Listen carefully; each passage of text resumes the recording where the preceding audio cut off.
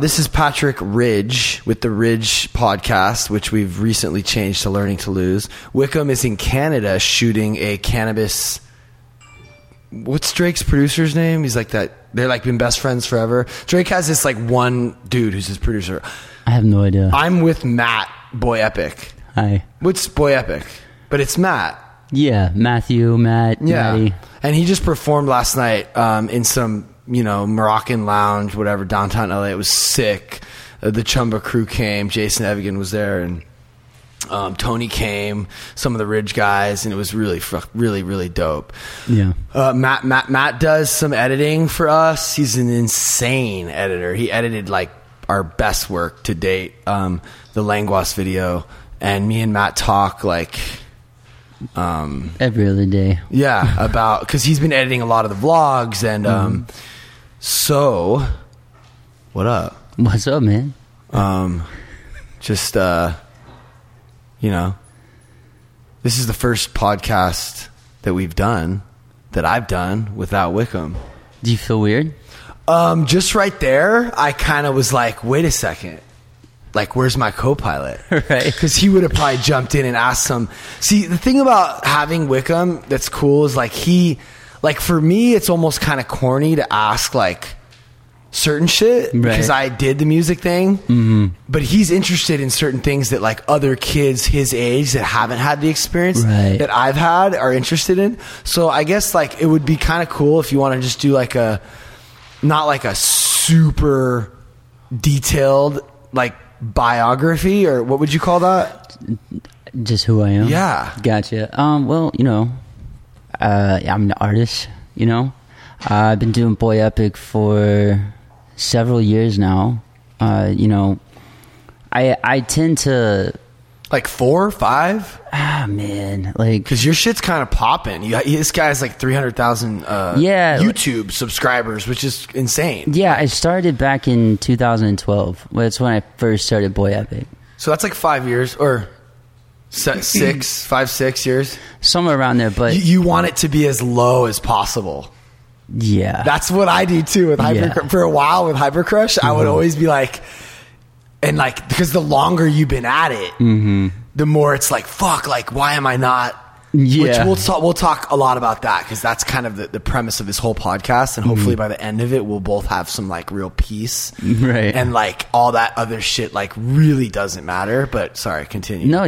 I mean, I've been doing it since like 2012 for Boy Epic. Obviously coming off of like as a scene kid and a scene band back in the day, right? Yeah. But I started Boy Epic, and I just knew that being in a band wasn't really my thing. Right.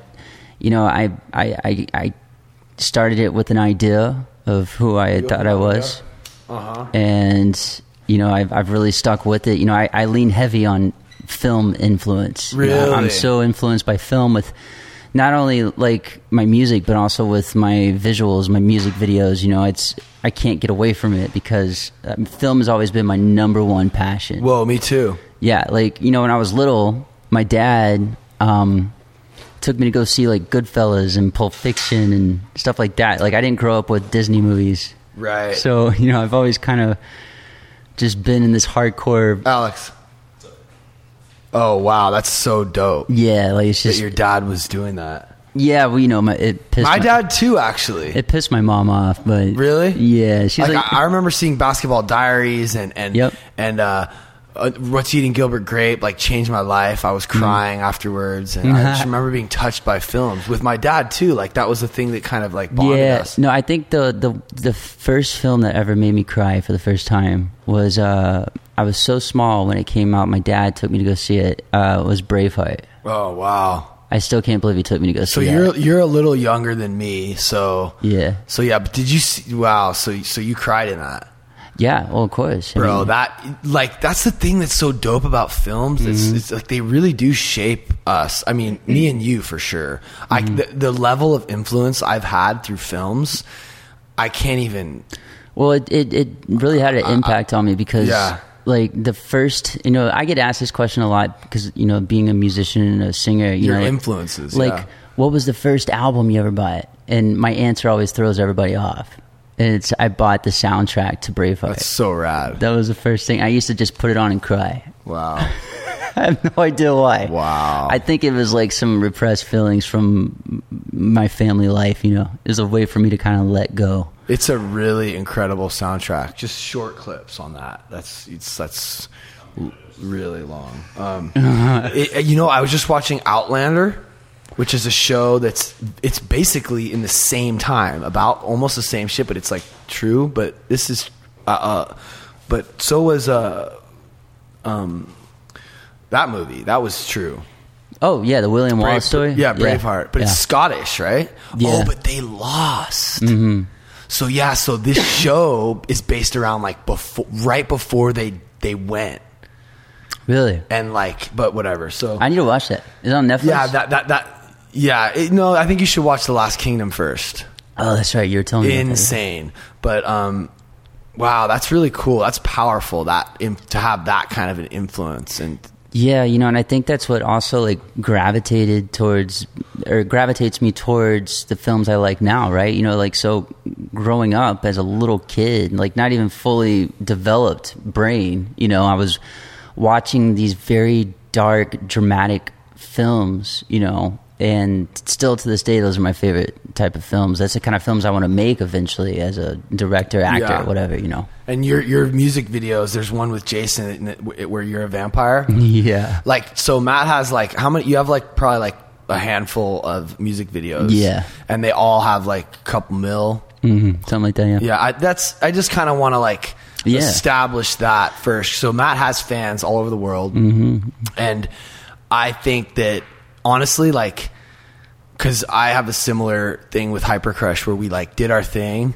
and you know, when you're comparing to like, which we're always doing, we're always comparing ourselves to other people who are either more successful or, you know, which is really just a relative term, to be honest with you. Yeah. But what I'm saying is sometimes I'll look back and be like, you know what, like, when I see like when I think of your brand and your art and like your videos and like just everything about you, it's like it's so dope, and it's like I can tell that the influence came from like that, like cinema, because Matt does so much. Like, he's such a big part of all his videos. You did your last video, drama, pretty much by yourself. Yeah. I mean, not even pretty much. Yeah, I mean, you did the whole thing by yourself, but. Yeah. But like what I was getting to was like there's this kind of like punk rock aesthetic, but what also like reinforces that is like the story, like having gotten this organic following and like done it all yourself, and like you pretty much got it's almost as far as you. I don't want to say as far as you can get, because I still think you can get further or whatever. But like there's this kind of like, you're being a fan, like it's like this, fuck yeah, like this is ours, you know? Well, that's the thing I'm running into right now, and I've always kind of been dealing with, is like, I think the big reason why I'm having such a hard time getting bigger on YouTube, especially, like, you know, I have almost 350,000 subscribers. I have about 75 million total views. Yeah. On all my videos, but I hear a lot of people, you know, talking in the comments and, you know, and on whatever social media platform saying like, man, I really love Boy Epic, but I kind of want to keep him to myself and not tell anybody about it. And it's like, no, like, you're hurting me by doing that. I get it, but like, I kind of need you to. Well, that's like super lame. I remember in high school when Green Day, or middle school when Green Day started getting like big, everyone was like, fuck Green Day. I was like, dude, what are you talking about? Their fucking last album was the best album they ever put out. Well, actually, I like Kerplunk and like 1029 Smooth That Slap Happy Hours or whatever, but dude, all Green Day shit's dope.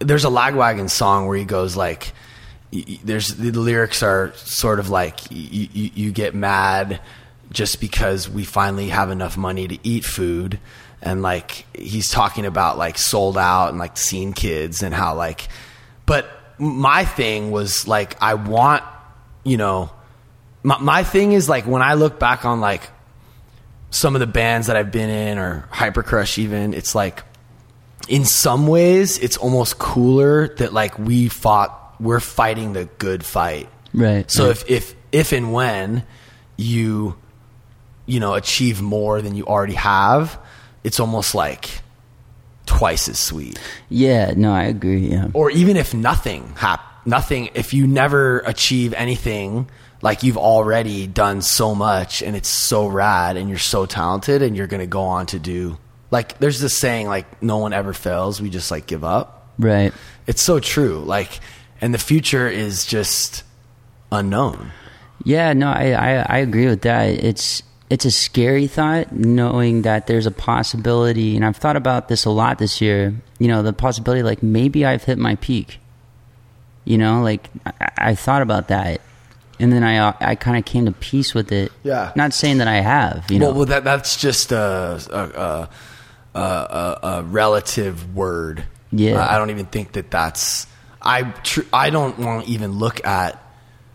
I've reprogrammed my brain to even think of things in that way. Yeah. Even though it's hard with, like, numbers and views and likes and comments and subscribers and money, but all those things are just like external. It really all is kind of bullshit when you really think about it. I know for me, I'm just driven by this insecurity and this fear, and those numbers and likes and all that stuff just like either reinforces my insecurity or like validates me. And that's really what I'm here to, what was motivating me in the beginning. That's since then, like, sort of changed through like all the shit I've been through, which is like, even if we do get what we think or what society thinks is like the success or the peak or it's almost like it doesn't mean anything unless it makes us happy or it makes us feel fulfilled, which we actually can have now. Right. Which is kind of a trip to reprogram how you think about things. But yeah, I mean, I remember when I first started on YouTube, I was I was so concerned with, and I'm still kind of concerned, obviously, today. But yeah, I can tell. As time has gone on, you know, I've started not caring less, but I stopped looking as much at the comment section or how many likes I get, how many dislikes did I get, how many views did I get. You know, obviously it's important for me to be aware of those things, but, you know, the most important thing is just to keep focused on the content you're making. Yeah. Right, you know? And enjoying the process. Yeah, because if you focus on too much on the other shit, man, like, you're just going to drive yourself nuts. I would honestly say that my goal is to care less. Like, you said, I almost care less, but then you kind of like took it back a little bit. Mm-hmm. Like, for me, like, I actually do have to care less about those. I have to not care at all about those things. Mm-hmm. But it's a daily struggle. Really? Right? It's not like this thing where I'm like fixed. Yeah. Because we care, we get it, and we're like, oh, cool. And then we lose it, and then we're like, oh, whatever, it's all good. And then the next day we wake up and we're wanting it again, and we're it's just like this constant battle. But if I know, like, in my heart of hearts, like, that it doesn't matter, and that the truth really is like in the process, and like in me being validated by the product I'm putting out, like dude, that drama video and the song is just, that's it, you won. It's so funny that you say that. It's so dope. It's so funny. That's it, you won. I don't know if you're like this, but whenever I'm making a music video, and this has happened every single time I do a video or whatever, while I'm making it and while I'm in post editing it, I'm like in love and so excited and happy. But that last render, that's like the official, like, all right, this video's done. Mm-hmm. I watch it and I'm like, fucking hate this thing. Really? I hate all my work. Really? Not musically, but visually. Really? Yeah, I just constantly I'm really hard on myself. I think I can always do a lot better. So it's a struggle. Yeah, that's interesting. Yeah. It's out there. Well, it's no longer mine. Yeah. Once I release it, it's no longer mine. It's called Drama by Boy Epic. Yeah. It's out there. It's dope. It has over 100,000. What does it have now?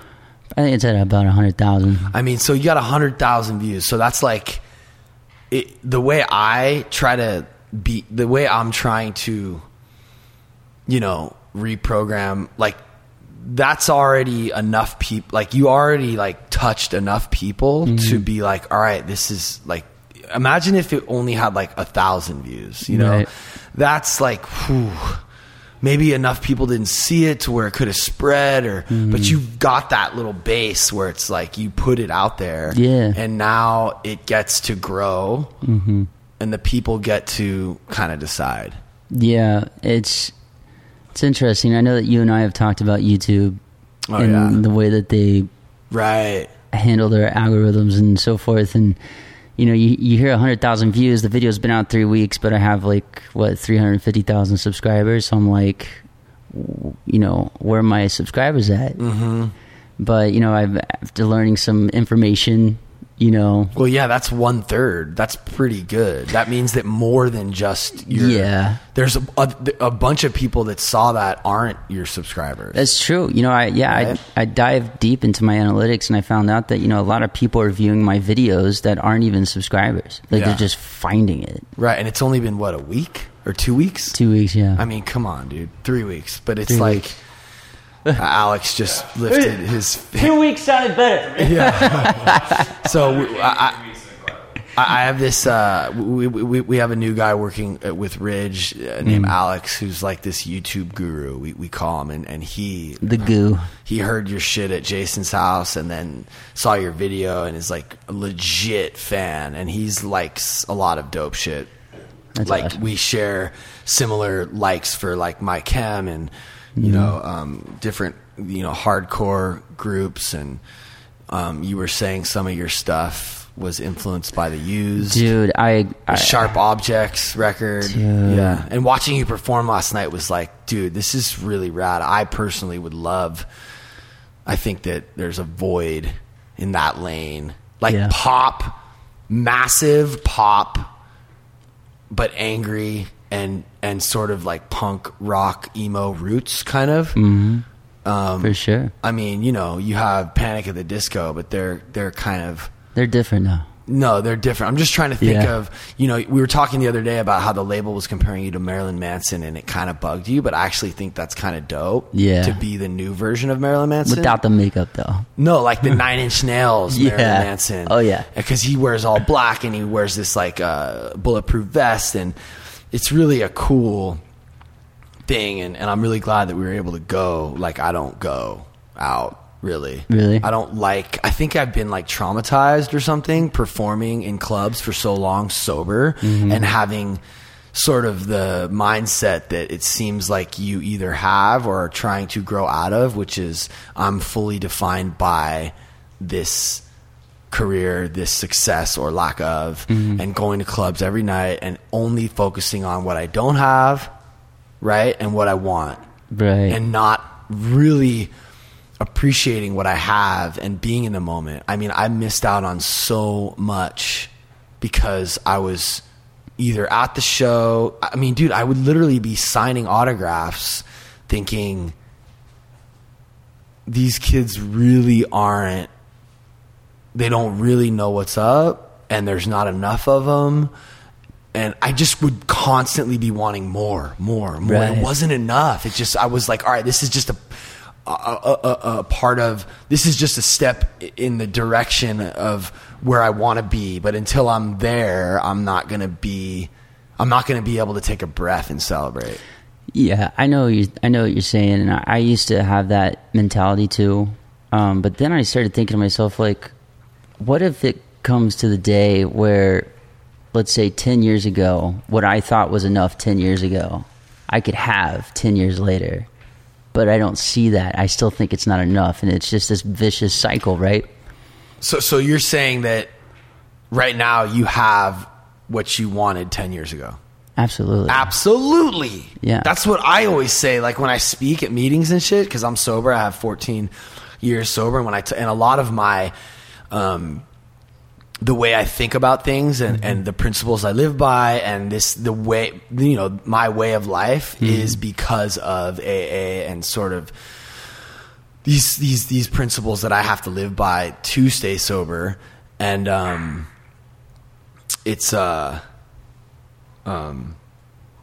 what did you just say? I was saying that it's a vicious cycle, basically always just wanting more. Yeah. When I share, I talk about how if you had told me that I was going to be where I am now before I got sober, I would literally be doing jumping jacks naked in the street, happy. You know what I'm saying? Or even 5 years ago when we were in Paris, like opening for Lady Gaga, which was kind of like in a lot of ways the highlight of my career. You know, when it comes to performing, we had a lot of different success with like remixes and like when we put out the album and got like an iTunes feature, and there were certain like, you know, peaks.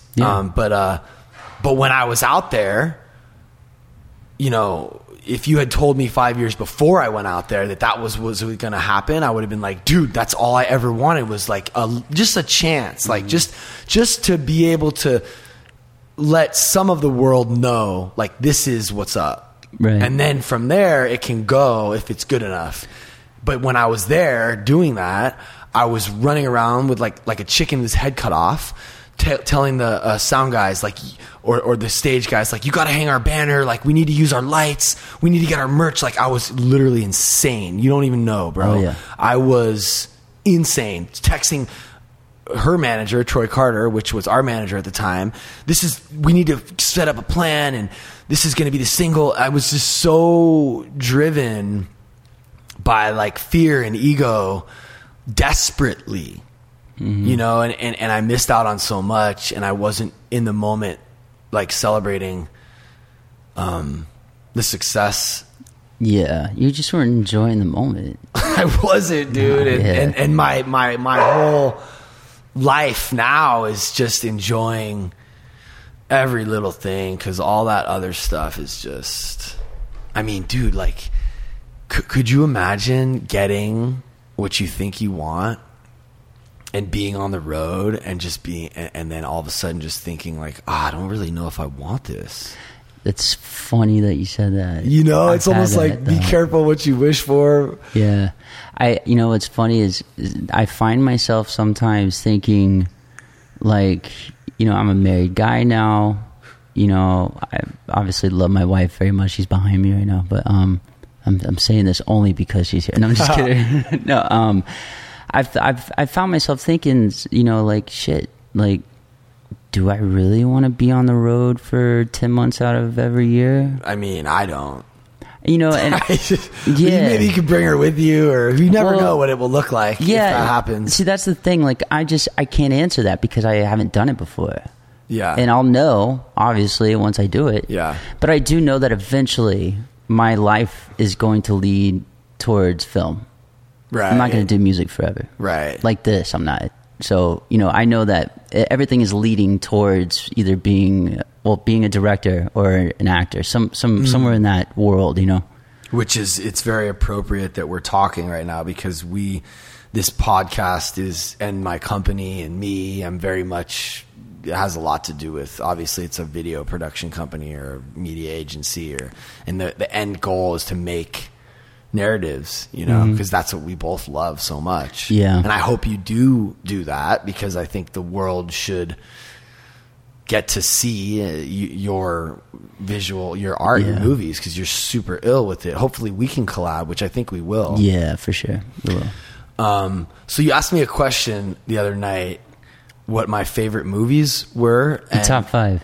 Yeah, and actually I told you, like, I don't really think that we can, it's hard to, I don't think I can do that. And we got onto like this really cool topic of like movies and stuff. I was actually just at yoga with Steve Love, my Donnie from Hypercrush, and I asked him, can you?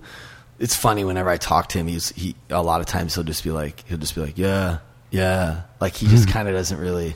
I'm like, can you categorize? Can you do a top 10? Can you do a top, like, how do you compare Fargo to Heat? Well, you put it in the same list. You put them both in the top 5. Okay, but they really do need to be in different. Yeah, well, no, because in my mind, Heat. Right, I guess you're right. Heat's like the best action film ever. Definitely the best gun scene ever. Yes, and then like Fargo is like the best, in my opinion, like drama. So yeah, I guess you kind of could categorize. It's just really difficult because I think kind of need to consider. I mean, because Edgar Wright, Scott Pilgrim, and he has such a different style than the Coen brothers. The Coen brothers are so often, most times, like serious and high level. They got a level of like comedic value in there, though. Although with Big Lebowski, it's like super funny, but also very high level. Right. Like there are certain people that will watch Big Lebowski and just not even get it. Yeah. So what's your top 5? Man, okay, so or 10 or whatever. I only look. So I love hundreds. I own hundreds of films. I always say to myself, like, if I could only watch 5 more films for the rest of my life.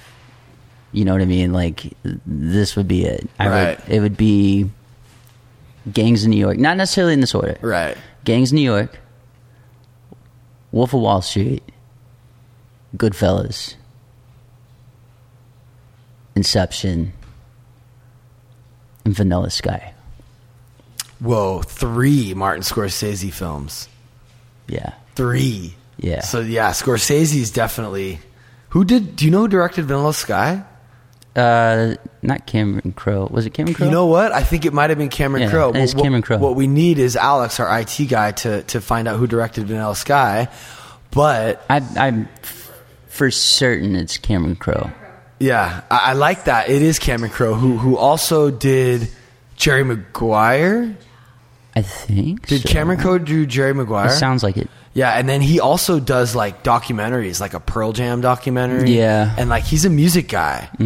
I loved that. So was David Fincher. He started with Madonna music videos and shit. He did a Madonna music video, and I watched it. But I will say that Vanilla Sky was my favorite movie of all time for a period of time. For a while, yeah. And we were talking about how Tom Cruise is incredible, and if anyone doesn't like Tom Cruise or know what's really up, like, give that movie a chance. But not only that, but I dare anyone to even mention a single movie Tom Cruise has been in that wasn't incredible. It's very true. But Martin Scorsese, yeah, that's I think that's a cool. So 3 movies from Scorsese, and also 3 movies with DiCaprio in it. He's my favorite actor. Wow, I was just watching Kimmel with Tarantino. Tarantino. Yeah, love Tarantino. He's my favorite director, but none of his movies are in my top 5. Yeah, that's interesting. Yeah, I think stylistically he's my favorite director. Stylistically, yeah. But Scorsese is. Yeah, there's a little. I want to say there's a little more depth. It's just got more. It's a different tone. Yeah, it's a different. It's like a serious tone. Yeah, 100%. And plus, I really like the subject matters that Scorsese tackles. It's something I've always gravitated towards, and I think it's because my father took me to go see Casino and Goodfellas when I was little. So I've always been obsessed with the mafia. Like, I love The Sopranos. Even though Scorsese has nothing to do with that, but I love The Sopranos and movies like that. I'm super stoked for The Irishman. Right. De Niro, Pacino, Pesci, Scorsese, Netflix. It's a movie. A movie, yeah. It's interesting. I would be more excited if it was an actual show. 10-hour movie. I'm not that way. Right. I'm not that way. I just want it to keep going. Yeah, that's true, but there's something to say about a film's length compared to a show's length, because I just feel like it makes it that much more special, and it's more of an experience than something that you could just continuously watch or binge. Because I've noticed that the more longer I watch something like a show, the more disconnected I feel from it. If it was a 2-hour-long thing, I feel like really connected with it, and I can put it aside or put it away for however long I want, and then come back to it. Yeah. And experience that for another 2 hours. I get completely what you're saying, and I have been enjoying shows, and I think that when someone's able to do that for that long, yeah. Like for example, Mindhunter, David Fincher's Mindhunter. I think there's 9 or 10 episodes. It's basically like a 10-hour Fincher film, and there wasn't a moment where I was like, this feels like a show, or And that's just, isn't that, it's almost like times 10. I mean, I'm all, if you can do it. Yeah, I mean, Sopranos, I think, is a great example because that show so good. Yeah, I want to go back and rewatch The Wire and Sopranos. Dude, The Sopranos still holds up to this day. And, you know, obviously I've watched The Office 17 times. Yeah, I was just telling Matt he needs to watch the Ricky Gervais's version, the original version of The Office, which I would probably say is up there in the greatest shows ever of all time. Yeah, man. I think the reason, like, movies to me is the highest and form of art. I think because you're mixing every different art form and trying to make films. I'm just realizing it's definitely the hardest thing I've ever done. Yeah, and I've made music and you know, designed merch and logos and played with art for covers, and so, you know, I've had a lot of experience with, like, you know, graphic design and art and, like, you know, visual art, and then also like music, which is, I guess, like audio art.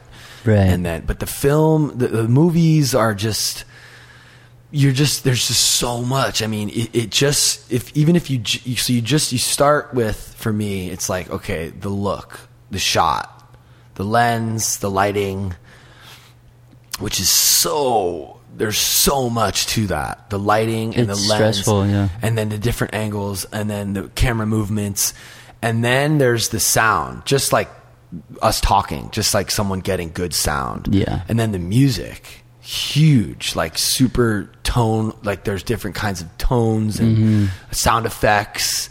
And then acting, the highest form. I think acting is like, it's, you know, not, I think that only a certain kinds of people, I don't even think every person can do that, because there's an emotional, there's a real emotional, I don't know if it's, well, I want to say like abandoning your ego on some level. To me, and I could be totally wrong, this is just my opinion, but I think to be a good actor, not a great actor, but a good actor, be able to act, you have to be a broken person. Yeah. I say that because you have to have experienced life in ways that are so heartbreaking that you get in touch with those feelings and really learn about who you are, who you really are. Yeah. So you can ultimately let that go and become somebody else on film. Also, you know, be able to drop your guard, to be able to drop your, I mean, if you're worried about being embarrassed or not pulling it off, which is very, I mean, you know, being aware of the camera and being aware of the people around you that are watching you, and can be embarrassing. Yeah, it can. Hugely. It can, yeah. So you can't have an ego about it, which is very difficult. So there's an emotional aspect to acting that I think that, I think all actors definitely have seen. You know, through darkness and pain, we grow. Right. So you're saying a broken person. I would say a wise, like, mature, you know, someone that's grown, that's learned a lot, that has life experience. Right. You know, and I think that it only comes through pain. Exactly. Really. That's what I'm saying. A broken person, you know, like going through those experiences, like, helps you grow. You know what I mean?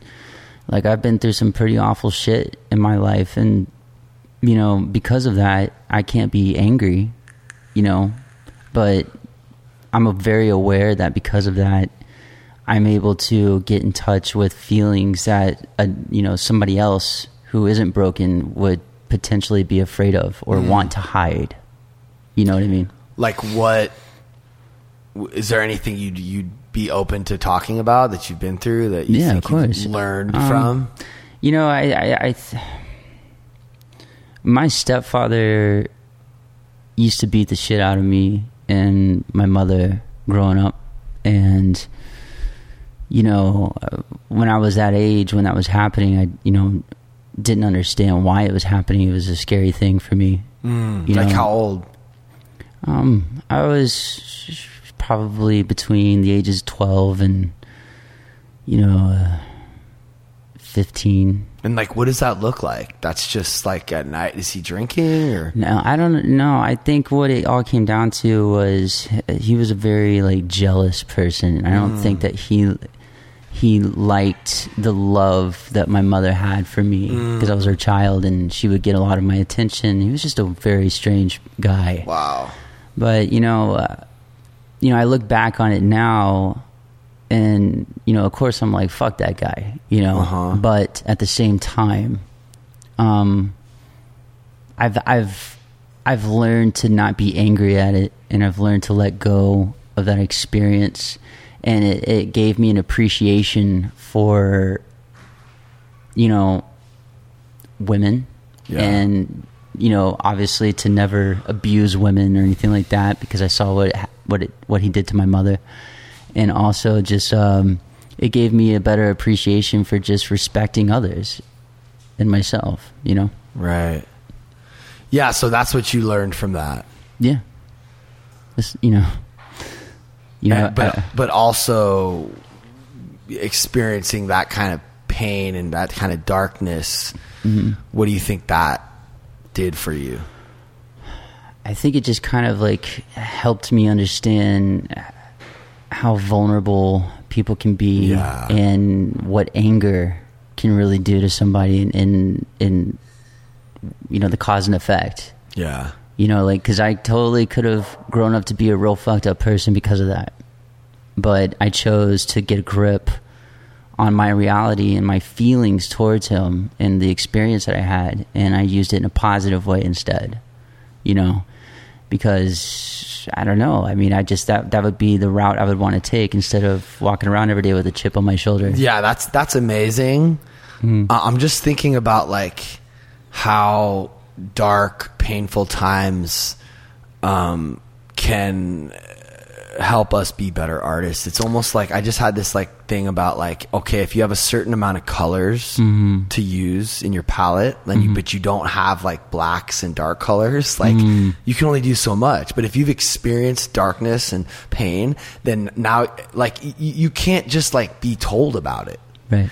You have to have experienced it to be able to use that in your art. And so many people that love art find it an escape and a way to, you know, get some kind of relief or you know, they relate because they're going through that, you know? So if you can speak to them in a way that says, I've been through this too, which only comes from actually going through it, because there's an authenticity when you use those dark colors. Well, okay. So the way that I use my past experiences, like the one I was just talking about, you know, I try to put as much of that emotion into a song or a video that I'm creating, so in hopes that, you know, maybe it would help somebody now that may be going through something that I went through. Do you have any like specific examples or lyrics or songs that you can like reference that you've used some stuff? Yeah, I mean, one of my new songs, "Cry for Me," there's a line on the second verse where I say, you know, things will be better when I'm gone. I cannot hold you with broken arms. You know, and that was touching base on, you know, my lack of confidence, you know, years ago when I thought I wasn't really good enough for anybody because I felt like my upbringing wasn't normal.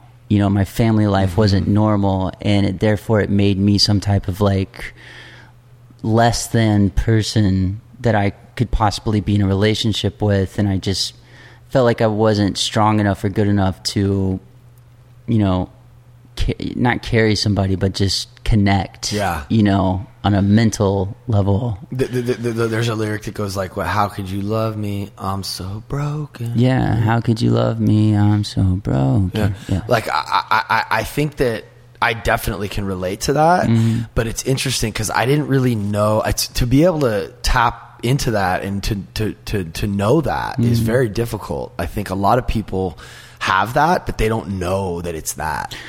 Yeah. You know what I mean? They just like push people out because they're in fear of losing them, or they're in fear that they can't love themselves because of the trauma that they've had in their life. But they don't really, they're not emotionally connected to that. And I think it's pretty incredible that you are able to see that. Like, how do you... I spend a lot of time by myself. Yeah, and you're just thinking, looking inwardly, and like kind of... Yeah, I'm an overthinker, and I suffer from anxiety. Did you talk about that stuff? Did you do any therapy? Did you? No, I don't do therapy because I kind of look at my work as my therapy. Yeah, it's my way to release. And that's it. I don't know how I feel about going and talking with anybody. I'm not opposed to it, but as of right now, I feel like this is enough. Yeah, I mean, to each his own. Like for me, I spending so much time talking about it, and why I react a certain way to certain people, why I'm so obsessed with like getting others to agree with me or see my point of view. It's just this insecurity that stems from like this trauma from my childhood, and it took me a long time to not just to see it, but to be really emotionally connected to who was that guy? Oh, for you? Some dude just walked in the front door. I don't know how do you know people out here? Alex just go. Oh, my wife just got the weed hookup, just came here, and damn, I wish I could just smoke a blunt sometimes. It's funny. You don't smoke weed? I don't do shit. Me either. Yeah, I'm sober. I just got the Juul and Red Bull. Yeah. Those are my vices, bro. Yeah. Did you ever, or like... Ever what? Like, do any of that, or... Yeah. Yeah. I used to be pretty bad, bro. Yeah, I don't really know. I mean, if you don't want to talk about anything, that's fine too. No, I have nothing to hide. Because like another big part of this podcast, Wickham was sober.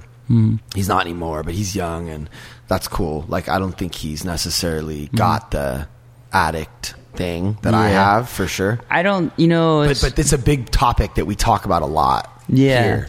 Well, you and I were talking about this the other night, and you told me that you think that I might not be an addict. I think I might have just got I don't know, a little carried away with what I was doing. I will say that I definitely see a lot of similar character traits that I have. This dark, at meetings when we talk about the meetings I go to and the program that I work, when we talk about alcoholism, which is addiction, and it's just the ism that we have, we talk about this attraction to the darkness, and this impending doom, and an unsatisfiable mind, and a self-centered, ego-driven, almost narcissistic, like fear-based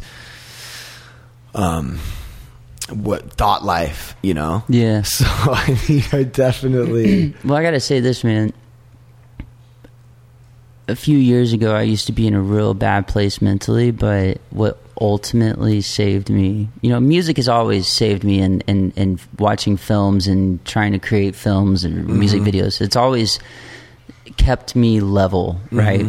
But what really helped me get away from the edge was my wife. Oh, that's cool. Like, marrying her was the best thing that's ever happened to me, because like I got to not only like marry like this really beautiful, amazing, exotic woman, right? But she's also a very creative person, so we have so much in common, and she supports everything that I do, and she helps bring the best out of me. Yeah, I mean, I think that might actually be a good segue. Why don't we? Yeah, why don't you bring her in? Why don't we just bring her in on the convo? Because we, that's amazing. I think that for me, I have to be careful with that, because I don't want to make someone else my. Yeah. I mean, although she is like my everything, but like at the same time, I need to have my own, which obviously you do. Yeah, she's just like. Why don't you introduce yourself? Yeah. And we just gave her a Ridge shirt, and she cut off the It's looking really good because she's Super got swaggy, a super slamming swaggy. body, and she's rocking like a small, or is that a medium? It's small, yeah. These are very true to size, by the way.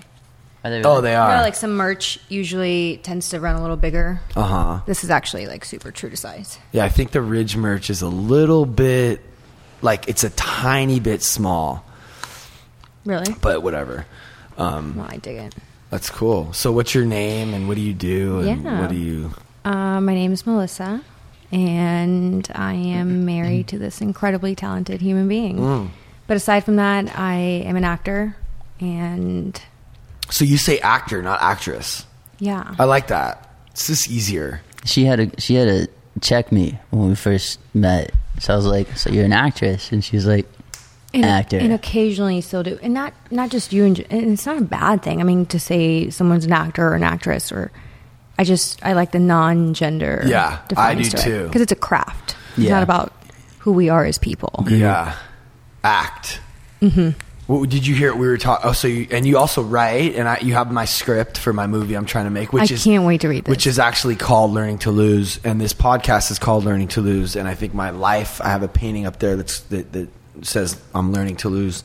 I saw that. Yeah, I love that. And I think a lot of that, what we were talking about earlier, is like we have these ideas in our mind what like winning or losing is, or what success and failure is. And like you were saying, like I think I maybe hit my peak, and it's just like thinking in those terms is so, I think, toxic for me especially. 100. So learning to lose is kind of like, you know, when you lose a board game and you're bummed out, it sucks. Yeah. But if you learn to be able to lose and realize, whoa, I just had a bunch of fun playing that game. And it's kind of corny thinking like, you know. Well, no, it's just like the journey too. Yeah. So that's kind of what that means. Totally. Well, I mean, And I love the phrase. It's Yeah. like so dope. And I It never is- really I know, it's heard a it. great title. That's the first thing I told Matt. It was like, this is a fucking sick title. Yeah. well, I mean, earlier this year I had those thoughts because I was coming off of the tail end of what was the worst year of my life. You know, I got dropped from Hollywood Records. The next month, my father died, and during that process, you know, I had a falling out with a producer I was working with for over a decade. So I really felt like my world was crashing down on me. For sure. You know, and like I was in the dirt, and I just kept getting kicked in the face, you know, and so naturally, you know, I feel like there's a limit to how much a human being could take before you break mentally. Yeah. And, you know, that's when I started thinking all these negative thoughts in my head, like, you know, have I hit my peak musically? Yeah. You know, and, you know, after some time had passed and I got back to where I needed to be mentally, and with the support of my wife and my incredible fans, you know, I started to realize, like, wow, did I really just think about that shit? Right. That's insane. I'm Yeah. just getting started. Yeah. You know what I mean? Yeah. That's cool. I love that. Yeah. You've always had that, though. I feel like we all do in some way, shape, or form. You just sort of slip and fall, and like your world crumbles, and you have maybe like a split second. And I think it's like each individual as to how long that weakness lasts. Like, you know, that's like insecurity, because we all like suffer from stuff like that, and you bounce back pretty Yeah, it's just I think when shit like that happens to you, man, it's just life letting you know, like, hey, you're human. Just remember. Yeah, and it brings forth a higher level of like humility, which I think humility, and it even says this in the book, humility is the answer to all my problems. It's crazy. And if you think about it, the source of all of my pain and discomfort is from either not getting something I want or losing something I had. And it's really just all about me. And when I'm serving others, which I think comes naturally from humility, it's just everything's okay and it's better. And I'm like, oh, I didn't get mine. That's not humility. Right. So real humility is this kind of like amazing thing that when I'm in that, I can just do everything and anything, and I have no expectations of others. And or myself, and I'm just in this like awesome, beautiful, creative place, you know? Yeah. And I can inspire others and help others, and I'm not worried about them getting bigger or better than me. Or it's almost like living life how it's supposed to be, you know? That's just like... Just being so selfless, too. Yeah. Like you were helping. Yeah, and I get it from AA, but these principles are based on traditions that are in Sermon on the Mount and in all religions. Right. All religions teach these things. And me and Jason talk about this a lot, because humans are the only species that have the ability to do dirt, like to do wrong. Like consciously. Like a dog doesn't like, oh, I'm going to do some bad shit now. They're just driven by instincts only. But humans have this fucked up ability Like that malicious. to like take this other bad path because it's either simpler or the dark side. I always love using the Star Wars comparison, because like the Force is more powerful, love and like, you know, service, and it can be stronger. Like Yoda is actually stronger than Darth Vader, but the dark side is it's a shorter, easier, quicker way to achieve success, or like the Lord of the Rings I like too, because that ring signifies like this power that you just put it on and you have it, and everyone like kind of wants it, but it's really not. It's really not it. There's dangers, yeah. Yeah, so it's like humility and I think I hate like religion or whatever, but I do. That was actually what I was getting ready to ask you, if you were religious. Well, I just think that like for me, like I can't be happy unless I'm tapped into that thing, which is that love and that just remembering the shit I'm talking about right now, which comes through this power and this faith. Because like when you're thinking about, oh, where am I? When I'm thinking about that too, when am I going to, and then I remember, oh, I don't know. I guess I can't describe it. I'd say this a lot. Like I can't describe God, my God, with the language and the words that I have accessible to me. I just can't. Right. So I guess I could just say that when I think of that, what I believe that is, I'm like reminded that things are just fine and exactly the way they're supposed to be. Yeah. And then when that happens, I'm able to be in the moment and enjoy my day rather than losing it to that other ego and that want and stuff. So I guess you could say your God is like your humility. Well, yeah. I mean, it's all those principles. Yeah. And when I'm in one, I'm automatically in all of them. Like if I'm being really honest, then I'm in humility, because I'm aware of the fact that I'm not as important as I think I am. I'm just this tiny little, and then naturally I'm helping others, and then I have courage, strength, and faith, and so these are all principles that it's like a domino effect. They talk about that in the program too, but that was kind of like, you know, 5 years of being sober and not really understanding that stuff led me to this really painful surrender. And then I just let go of everything. That's incredible. That's insane. And then I just started like filming more, and I'm like, I asked my best friend to be my partner, and we're just like, fuck it, dude, let's just do this, you know? And it was like no care, not a care in the world, not a care. I didn't give a fuck what anyone was gonna think, or if we were gonna get hired, or I was just gonna fucking make dope shit. Yeah. That's awesome. And then we started getting work, and it was just like, and then as soon as I start getting shit, now the fear starts coming back, because I'm like, I don't want to lose it. Right. But So now I have to remember, and now every day is a battle for, you know, to remember that like it's all God-given anyway. It's really hard for me to say that word, because I feel like people judge it so much, you know, because I did for sure. I wore an upside down cross, and I was like fucking Satan and all this crazy shit, you know?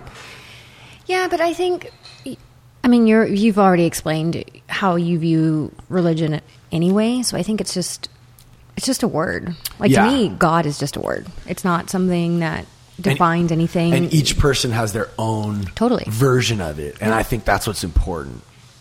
Yeah, I think my biggest thing was I don't get offended or think weird things when people use the word God. I start getting freaked out when people try to push it on you, right? Or judge you because you don't believe like them. I think Yeah. that's like where things get weird. For sure. Yeah. I only try to help people understand that I've built my own weird connection through like rightly relating myself to that on a daily basis, and then hopefully someone else will have their own experience with that. Of course. Which is, it's kind of sucks that a lot of it has to do with overcoming this pain and these obstacles. Yeah. So you, I sent, I'm like really, this is embarrassing. I'm really bad with names. Melissa. I sent Melissa, or I sent Matt my script, or the trailer is really what's cool, but We watched it. It was really... it's kind of like a proof of concept. Like, I told her before I showed it to her, I was like, you remember the movie Kids? right. And 100%. she was like, of course. And I was like, it's going to be like that. Right, but there's a character that talks about this kind of stuff, which that's what was missing from Kids, was just like debauchery. Right. It was a glimpse into that world where there's pretty much, I think with the exception of the cab driver, I don't know if you remember that cab driver who's like saying all this like woke shit to Chloe Sevigny when she's driving and she just found out she had AIDS. He's like, look outside, look at, it's so beautiful. And he's driving a cab. With the exception of him, every character in that movie is just lost and just retarded, really. But in this movie, there will definitely be a clear message, learning to lose. And I think, and also this artist, which, I would love to try seeing if you can, add to it, or I'm open to whatever. And I love that you want to be an actor. See if I can pull it off. Well, what happens is through getting sober and finding this humility and sort of giving up, he then is able to write his best work ever. And as soon as he stops wanting it, it happens. It's really interesting. How do you feel about that? That's, it's so interesting that you say that. Cause and you have an experience with all this shit. Yeah, I do. That's why when you started talking about it, I was like, whoa, this sounds like what my life has been like a little bit, and it's weird that you said that, because I've always gone into the studio, not fucked up on drugs, but fucked up in my mind of people's expectations. For sure. And going in there and being like, I got to make a song this way. But then, and the producer knows this already because they've talked to the label. They know what the label expects. But then the producer's also like, hey, be yourself. But, they'll dial it back a little bit. And then I go in there all stressed out, not knowing what the hell to do. I get freaked out. But the beautiful thing about meeting the right producer, like Jason Evigan, that I've had the absolute pleasure of working with, has been the highlight of my career thus far. And this last EP that we worked on, I have nobody telling me what to do. I came in there with a clear vision of what I wanted my new sound to be. And Jason was just all about it. He got it. He understood it. And he already knows who I am, because I think he sees a lot of himself in me. Yeah. Especially, at where I'm at in my career, of where he was at when he was, it was like coming the same, coming up. So, he just knows. And I think once you find that right producer, man, magic can happen. And when you're able to truly be yourself in the studio, it's like the best experience, because then when you're finished, you don't hate it. Yeah. You don't hate it, and it feels like it's yours. You know what I mean? And you have a clear mind. Yeah, I think you need to go as far into your thing as you can. I don't think anyone should ever be. It is tricky, though, because I think you do need to kind of be aware of what's happening. Of course. A little bit. And that's what Jason's good at. I think he's naturally going to make it sound right and current. Although there is, I think, sometimes a value to making it sound old or vintage. Or different,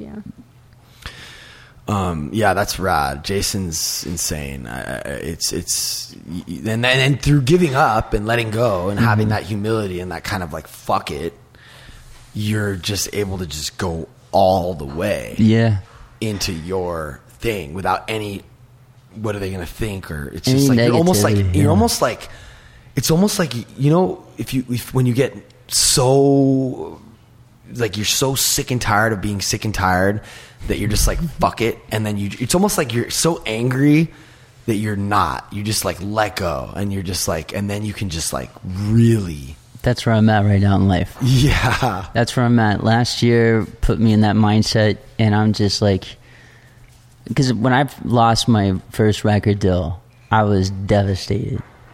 And now when I look back on it, it was the best thing that's ever happened That's to me. amazing. And these songs were written with that kind of, With that attitude. yeah, that's, you know, rad. there's a lot of anger in these songs, Yeah. but it's just me releasing. Yeah. You know, it's releasing all that negative shit that plagued my mind for a year and a half. Yeah. You know? So they're not available. Just Drama is right now. Yeah, I heard the rest of them, and they're insane. The Walking on Giants one, I love. Walk on Giants. Walk on Giants is one of my favorite songs. Yeah, it's crazy, and there's definitely some emotion and passion. Oh, in yeah. So how long have you guys been together? We've been together for 5 years.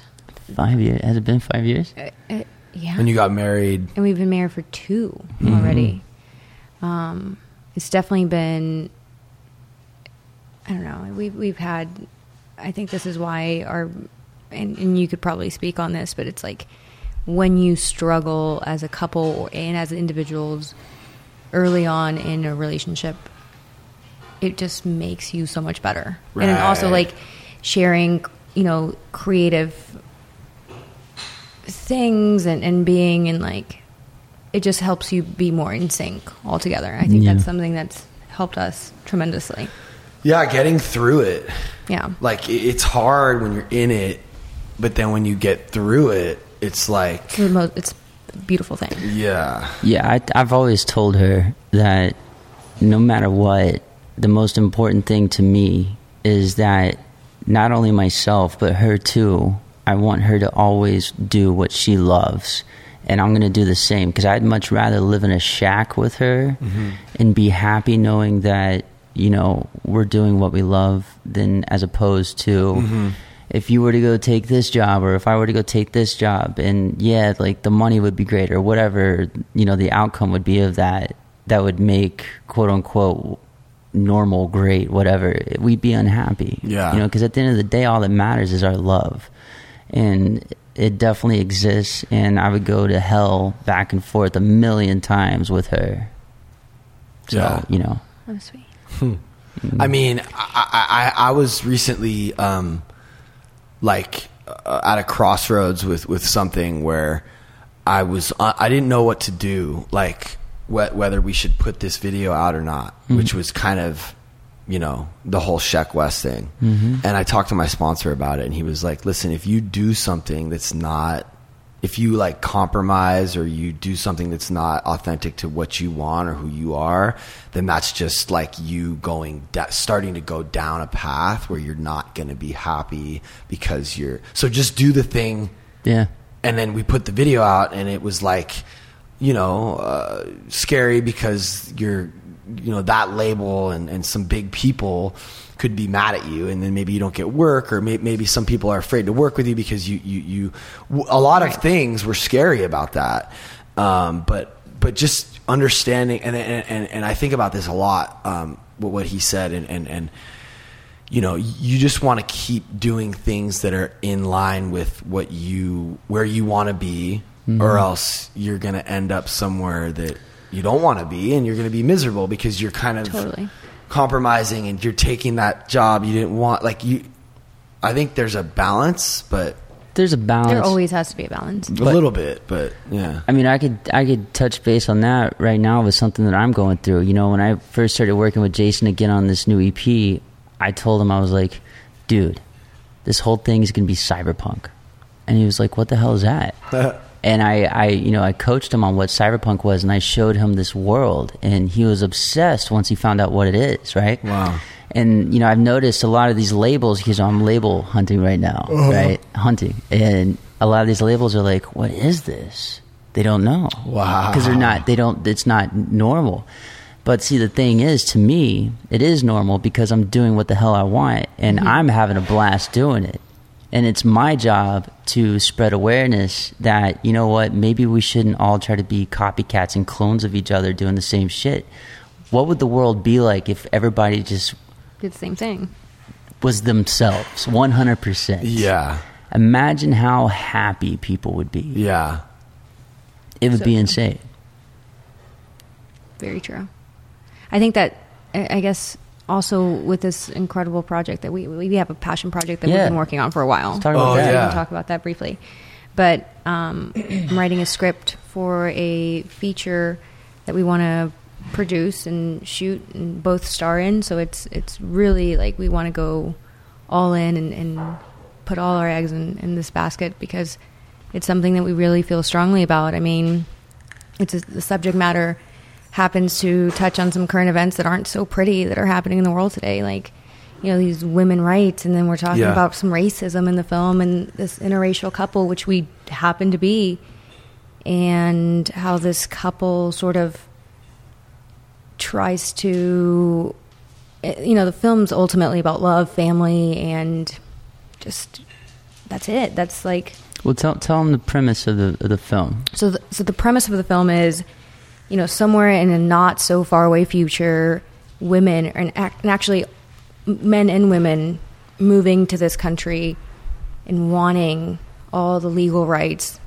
that all of us have to have the option of staying legally and having to submit themselves to sterilization. So they can't have children. Because of like overpopulation? It touches a little on overpopulation, but mostly because it just...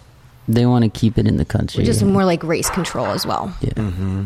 So, you know, this couple meets, they fall in love, and then the film really starts taking place 9 months into this woman's pregnancy. So they, you know, they don't play by the rules. They kind of become fugitives, and they move out to this cabin.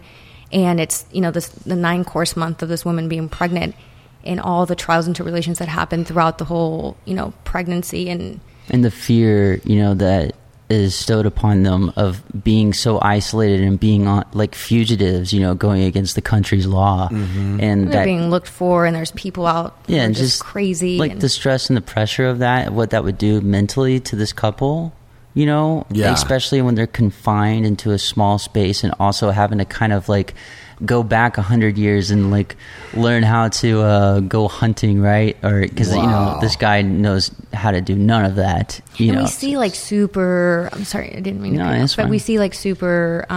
What's the film with Leonardo DiCaprio that we love so much? Well, that's I love Children of Men. Such a great film. I mean, we've watched it like a million times. But just I don't think that you can make enough of those kinds of movies. Exactly. Like it's obviously going to be different, and I think that a story, giving a premise is like I said the other day, like an idea is like cool, but like it's all about execution. And if I try to explain to you what The Big Lebowski was about, you could be like, you're retarded. A bowler who like someone has the same name as him, and his mistress gets kidnapped, and he's like brilliant. But it doesn't like it's about who you guys are and, as artists, and how you. With perceive the music that. and the tone, and like I think that definitely gives like a really cool platform to like deal with like pressure makes puts like a relationship into like these gnarly where they're like arguing or they're fighting. And there's so much of that. It's almost, and we were making this film. I really love Blue Valentine. It's one of my favorite films. Yeah. I'm obsessed with it. I can watch it. That's so funny every day. Because Steve just was saying how he loved La La Land, and that's a great film. That's the director. Same director. And I was like, how did you? I could never imagine you loving that, and I now want to go rewatch that. But yeah, Blue there's something Valentine, really beautiful about that dude. film. Blue Valentine is like well, dark. I love because it's so real. I love the uncomfortable feeling that I get no matter how many times I watch it, I do feel uncomfortable. And so that's like tonal, and that's tonal what we want, and then it's sort of that indie vibe. And of course, Matt is known for just some dark shit. Like, he has some dark tones. I'm already to all his visualizing craft. them in this cabin or whatever. Oh, they're so uncomfortable. You know, there's like so much tension, and they're living on this mattress, and it's like in Alex the middle has got it. Okay. It's in the middle of winter, and you know, it's a really like rough thing. There's nothing pretty about them. You know, they're struggling, and we really want to be raw with everything that we to the core of the dialogue and to who they are as individuals. I think like that's been some of my favorite movies. Like another great movie to reference of how real the conversations were and the struggles was Revolutionary Road, right? With DiCaprio, Kate Winslet, Great film. like just like those arguments, man. They were so real that where I felt fucking uncomfortable watching it, like I'm not supposed to see it, I want to like, and that's the same tone that we're trying to go for with this. Did you ever watch that movie By the Sea? That too. Brad Pitt, Angelina Jolie. Oh, I didn't. And that was like you need to watch that was it. such a great, and not just, and I think we've had this conversation where I was like, is this a great film because we were watching this like A-list couple who actually happened to be married in real life at the time, and then is this why we enjoy this, or is it just because it's a really uncomfortable movie. They're like their marriage is falling apart. They go out to some island like Capri or something. I think that it also, there is a small factor in there too, knowing that they're actually together in real life. You know, it kind of makes it even more interesting. Well, I mean, I'm sure it translates through acting. And I think that's something that we're going to be able to do, acting in this. I mean, just when you look at her, there's something there that you would have to be like a master to be able to like replicate that. I don't even know that you can, because there's a history that's just real. Yeah. To be able to replicate that as an actor who doesn't have that history, I don't know if it's even possible. Yeah. Right. I feel like I've seen it been done on film. What? I feel like I've seen stuff like that being done on film. Yeah. I mean, I feel like it takes great practice to. I don't know if it's true to the core. I think it might just be like a fantastic mimic, but.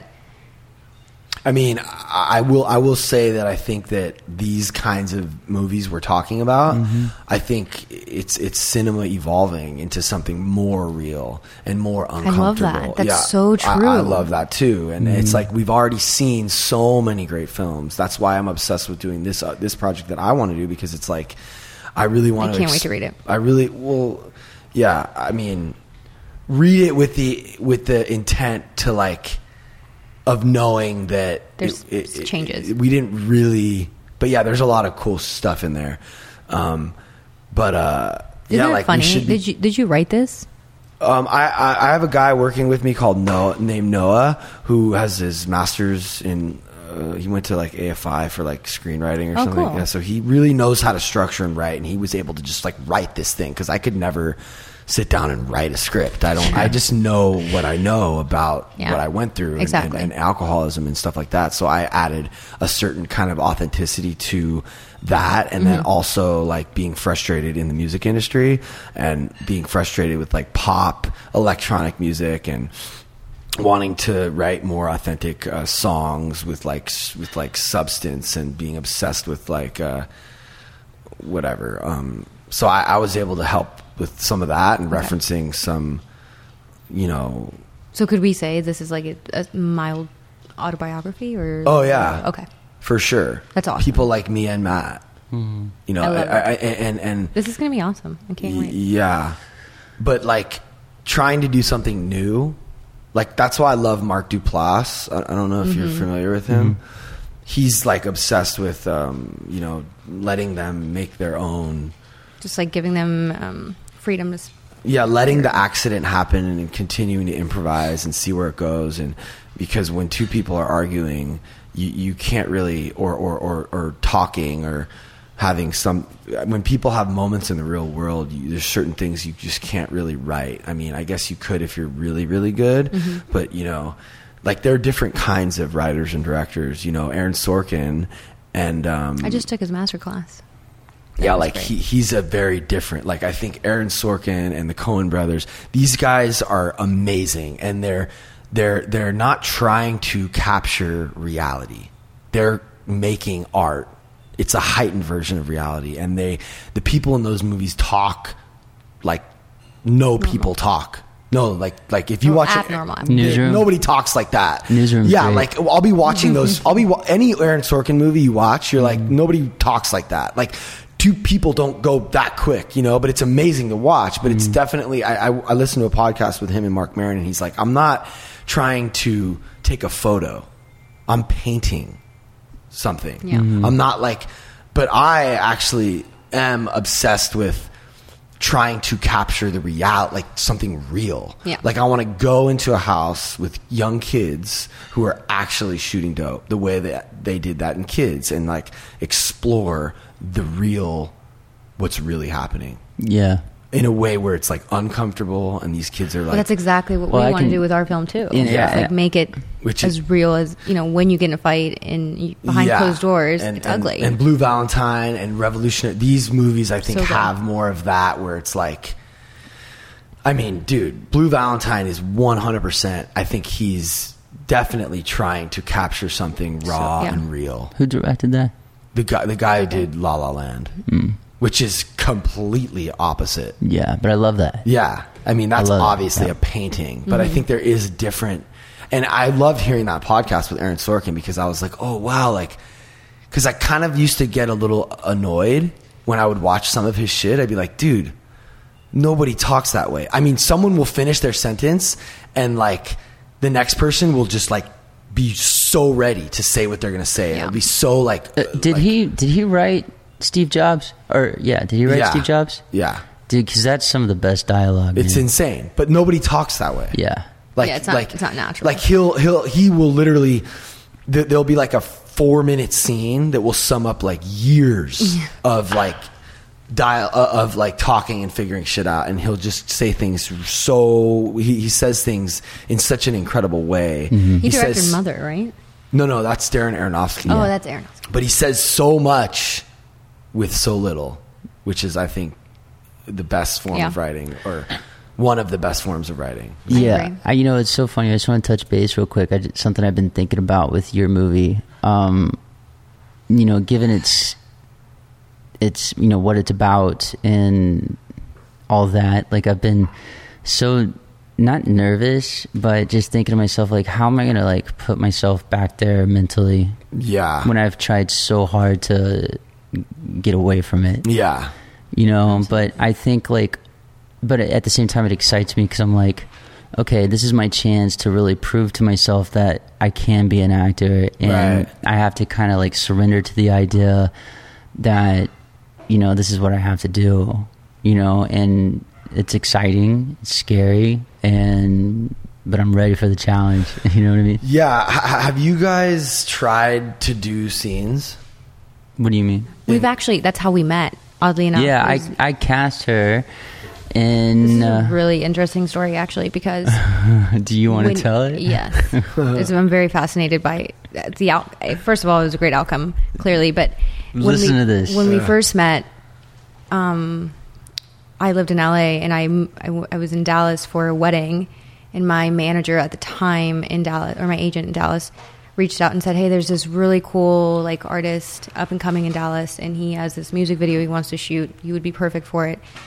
He sent me like maybe a 2-page summary of what the video was about, and I remember reading it, and it was like a little all over the place. So this is a different movie, or like, This is the first it was a music video. It was a short film. Okay. But he's that like, was it was doing. so you want to explain what your trilogies So are? I was doing it. Well, I was doing it was a trilogy. So it's 3 music videos with story parts in between. So it all ties it. It's like a conceptual thing. So. yeah. and you did these. Yeah, I've done Yeah. 3 of And them. I'm in them. Yeah. So we did it, and everything. So when we met, and it was like a weird vibe because we didn't know, like, we really didn't vibe that well at the beginning, which was really interesting. Wow. I was a huge asshole because she was You're so just weird. she was so beautiful, and I was like thinking to myself like, whoa, this is a real actor that's I'm working with, and she's Right. so beautiful. I'm so shy, you know. You were like kind of like tripping. I was tripping, bro. You're tripping a little bit. And then he was like, we're going to take everything that I gave you, like, because I kind of prepped for what we were shooting, and I didn't really have a lot of dialogue. It was more like, here's like what I want you to sort of be feeling, and then we'll just like, we'll improv the whole thing. And then we threw away the entire script, and it was like a full improv experience. So we have experience with that. And then we also just, we play around. I'm so protective of the script that I'm writing right now, and I've let him read a couple of pages, here and there, and it's more like, that's why I was asking if you wrote your script, because it's so hard to have something that has been in your mind and you know, put it out in writing and then have someone critique that and say, take that and change it. It's, for me, it's incredibly difficult. I think that's where that humility comes in. It's so hard. And it is hard. Which is crazy, because in my acting, I love that. I love seeing and hearing feedback. And like, you know, you go to castings and people are giving you negative feedback 90% of the time. Yeah. Which is, I invite that all day long. It's more of the writing. So you guys sort of like fell in love. Well, I thought you were gonna tell the story of. Well, which story do you want to hear? I'm bringing you back to. Okay, yeah. Keep us here. So you're doing the auditions and then it's awkward, and then you decide you really like her. Well, then he wrote in this sex scene, or like this romantic scene, I should say, and he was like, "It's not going to be anything crazy. Like, you know, we'll see what you're comfortable with." And I was like, "Amazing! I know exactly where this is going." I knew from the get go, and then we did. We played the scientist. Really like kind of like. That's like hot. That's It was very sensual. Like that's amazing. And we shot it in such a way that. That's like so cool. We like captured our first kiss on camera, which was awesome. And it's still my most viewed video of all time. It is, yeah. Whoa. How many views do you have? 16 million. 16 mil. Yeah.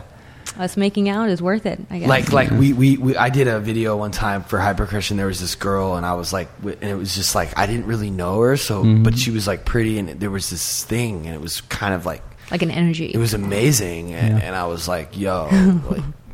I don't know. I didn't do anything, but this is even times 10. Well, you know, what really was that? There's also some other aspects to our story. That do you want to? You're looking at me like this is questionable to talk about, but go for it. I just don't know if we should we talk about how we came to be. Go for it. Do you want to keep it off the record? No, I mean I don't mind. I'm all for it. I'm all for spilling truth. So Pat, check this out. To layer truth. This is a very interesting story. When we met, we did this short film. I fell in love immediately with her, like head over heels in love. Like I know what you're talking about now. Should we? I'm cool with it. She was in a relationship at the time, a very dysfunctional relationship, and she was just newly engaged. Yes, at the time as well. And I'll let you finish it. I'll let you finish the story. No, so well, first of all, I was engaged for all the wrong reasons. I think we were trying to hold on to something that was broken like years ago, and I was really young and I was really dumb, and then I found this thing with Matt, and we had like connected in a very creative way, and I loved it, and we like vibed on so many levels that literally it wasn't even about like, there wasn't even like, dare I say, like sexual tension. It was more of like, I just want to talk to you. That's amazing. All day long. Wow. And we would literally, so I flew back to LA and I was with, this other person, and then I would go outside in this patio and I would talk to Matt for hours. Whoa. And it was like right? Like for months. Every day. And then we found time to come to LA and hang out, and then I would fly to Dallas and we would hang out, and it was honestly like you like saved my life in that sense. I didn't look at it as me being like a homewrecker. Is that the right terminology? No, I mean, I get what you mean, because I'm thinking to myself, man, like, that's so sad for this other guy. And if I was that guy, it would just be, but it's okay though. It's beautiful. It's like, this is what was meant to, I mean, yeah, like, that's what I'm saying. It's like, had I not, could you imagine, the signs were so clear. Could you imagine people that like end up marrying that guy and they just like live this kind of like compromised life forever? Oh man, that's the best way to describe it. I looked at it as, I'm really desperately in love with this woman, and I know that I'm a good enough person to know that if I knew that whatever they had was special or good, I would know to back off. But I could just tell that you were very much a gentleman about everything, and it was more so in like, listen, I'm here, like, we obviously have this crazy energy between the two of us. I'm just letting you know, like, I'm here, I'm not going anywhere, and it was a matter of time. Yeah. you're people, you're talking, you're going to shoot something. And it's, me and my wife talk about this a lot. Like, I know, I just watched your podcast. Oh, really? Yeah. Oh, like you listen to the whole thing? Not the whole thing. But. Yeah, it gets pretty intense. I mean, we're open for a while. And just like letting. Well, you're just trying to feel out whatever. Then that's what I'm saying. There's a freedom. You should have a freedom to see the world and the people, and you know, we should be able to talk to the opposite sex. 100%. And be friends and have collaborations and totally. I mean, you should know, like I know. There's Matt, no way. Matt did a music video, a very like explicit music video with a good friend of, or, you know, mutual friend of ours, and she's stunning. And she's in this Dirty Mind video. I don't know if you've seen that. It's a very like. Yeah, I've seen it. Yeah. I've seen all the videos. I don't really remember. And I hear like, oh my God, I can't believe you like let your husband like touch this woman who's like in lingerie, and she's like on top of him, and it's like, it's art and it's different. Like it's not like he's making stuff like that all the time, which, you know, then we could have a conversation about why that is the direction you're going in. But clearly it isn't. But above that, it was like we had a conversation. She's like, do you want to be a part of this? And I'm like, I think she's a better fit for this. Like, I think she would be great. And then we approached her. Listen, it was all professional, you know. It was. Yeah. But I wasn't on set. Yeah, Courtney Ellis is a friend of ours, and I worked with her previously, so, you know, there was a level of comfort there that I knew that I could accomplish what I needed to accomplish for the music video. And, you know, once it was over, you know, it's like, that's done, you know. It was there to shoot a music video. Yeah, like, I know for me and my wife, like, neither one of us are just worried about anyone ever being able to steal what we have with each other. Like, nobody could ever come between them. Give her what I get. Like, and nobody, for me, like, no girl could ever replace her. Or even like no girl could even compete with what we have. So, and she knows that. Right. And I think, I mean, look, I can only speak for my relationship, but I think that's what a healthy relationship looks like. You're not afraid. I mean, if you are, then I think that has a lot to do with, if I was, that has a lot to do with my insecurities, and I need to look at that, right? Like, if I'm tripping that she's talking to someone, I need to trust her. I need to trust that that she's, that I have something faithful to you. Yeah. I've struggled with that. Like, no, but it goes even further than that. It's like, if she decided to not be for whatever reason, and she was like, I just needed to like do this thing, I'd be like, oh, okay, like, what's that about? Like, I don't think that those scenarios need to wreck something that's so special. Like, you see in these movies, like, someone fucks up or makes a mistake and it's over, and it's like, well, did that really need to, because society's, you know, made us think that it has to be this certain way, and I just don't.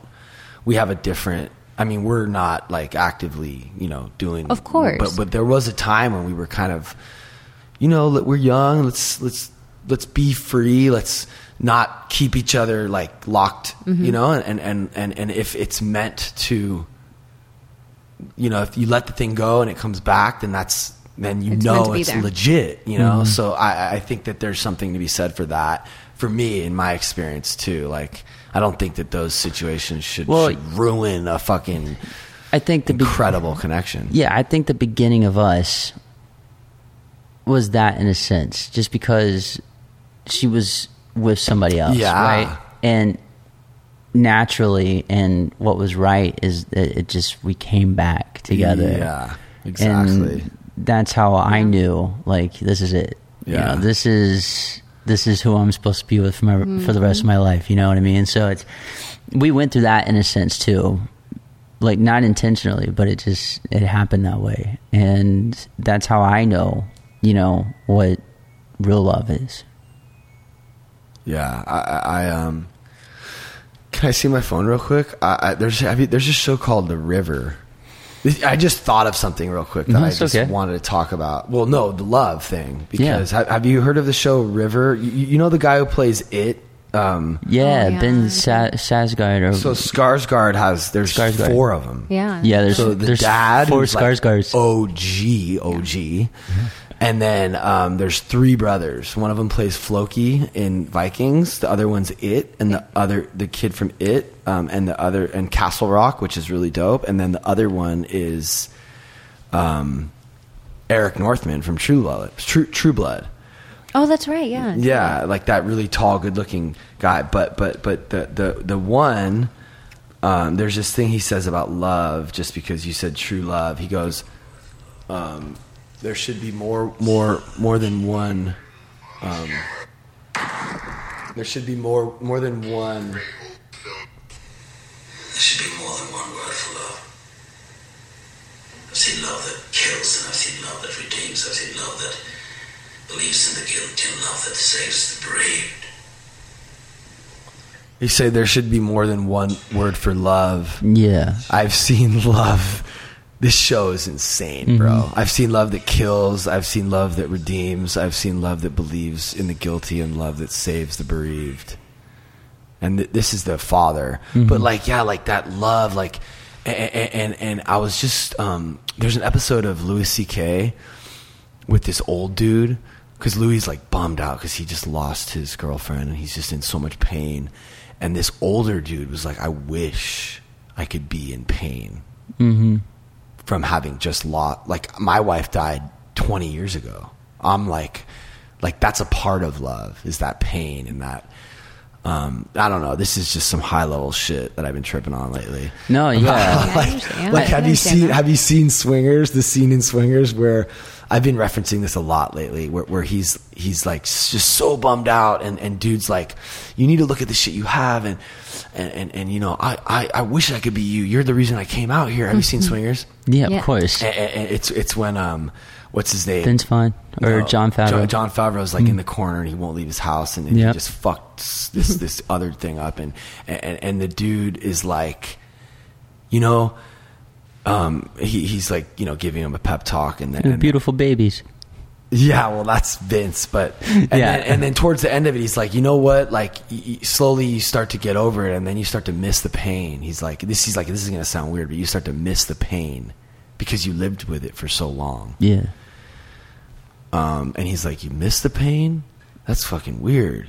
But like, I don't know. That's just like something that I've been tripping on lately. Yeah. Like, well, I mean, I think we attest to that. You know, like, I mean, there's been ups and downs in our relationship, our marriage. You know, but like, it's just different facets of love. I think. Yeah, that's just love, right? Man. Isn't totally that weird? Love has so many faces, and that is all. It's just funny how everything kind of, for me, comes back to like learning to lose, because like, if we see it as pain and bad, and can we learn to see it as something different? Like, I don't know, like Buddhists like talk about how wanting to be happy is this unrealistic, like, whoever said you're supposed to be happy all the time, you know, and if you accept pain and hardship and different things as just, you don't label them, you just accept what it is, and you just kind of live through it and walk through it. And as long as you have some measure of peace through that stuff, we don't need to. I'm still working on it. Obviously, it's very difficult. But when I'm in these painful moments, you know what, I'm like thinking to myself, okay, I'm growing. What do I need to see here? How do I need to act? The measure of a man is how they deal with the hard times, not when they're in the good times. And it's just kind of like reprogramming how I think of life, you know? Right. You know, I use this reference often here lately, and it's so simple and so kind of like, what? But it's great. Whenever I am feeling overwhelmed or down or freaked out by any situation, especially if I'm home, I think about my cat. Like, completely think about my cat, and I sometimes will look at her and I'm just like, she's a cat. This apartment is all that she knows. All that she knows is me and my wife, her mom. And all she wants is food, a litter box, a clean litter box, and love from us. Her life is simple. And whenever I look at my cat, it kind of brings me back down to earth and appreciate the things that a lot of us take for granted. Yeah. You know what I mean? That's what's great about animals. Yeah. It's so great. Just like what Jason was saying about the flower. Yeah. Oh, that was a beautiful story. Just You know, water it, and And it'll thrive. because I mean, think about it. Like your dogs, my cat, you know, Jason's animals, like they're gonna love you no matter what. Yeah. You could live anywhere, they're gonna love you. They don't give a shit about money or fame or whatever it may be, you know. I envy that, and I wish I could be more like that. yeah, sometimes I'll just be home on a Saturday and all I want to do is lay around with my dogs. I'm with you. Your dogs are rad. Thanks. They're awesome. I mean, I think we're at like what? We're definitely at hour or two. So yeah, so we should. I mean, Let's wrap it up. yeah. Unless Yeah. there's anything else that you want to say, I feel like I mean, I just want to, again, like sport the swag here. that's cool. I know. I just want to say, go listen to Drama on Yes. Spotify, watch the video on YouTube, and stop being afraid to tell your friends about my music. Let's get it out there. You know why? Yes. Because if you get it out there, then I'm going to be able to tour and come see you guys. Because, you know, touring costs money, man. You know what I mean? And I want to come see you guys all over the world. So, you know, share my shit. Yeah, independent artists need all the help they can get, sharing such a mission. and commenting and liking and subscribing, and it's like we're, you know, we don't have what major artists have, and the results that we get, that you get, are worth fucking 10 times as much because you're doing it. That's what I was getting ready to say. Yeah. It Why? feels so good. It's just, you know, when I read a comment that someone's like, Yeah. I don't want to share this with anybody because I feel like it's mine. Oh. When are you going to come see me in Germany? It's like, so- Suppressing. Yeah, people should try to understand Yeah. that it's difficult. yeah. And an artist sharing what you love with more people isn't a bad thing. No, it's incredible. Thanks so much, Dude. for Thanks for coming. having us. We love you. seriously. It's cool. Love you guys too. Thanks, Pat. Stay tuned for this great movie. Yeah. Movies. Yeah.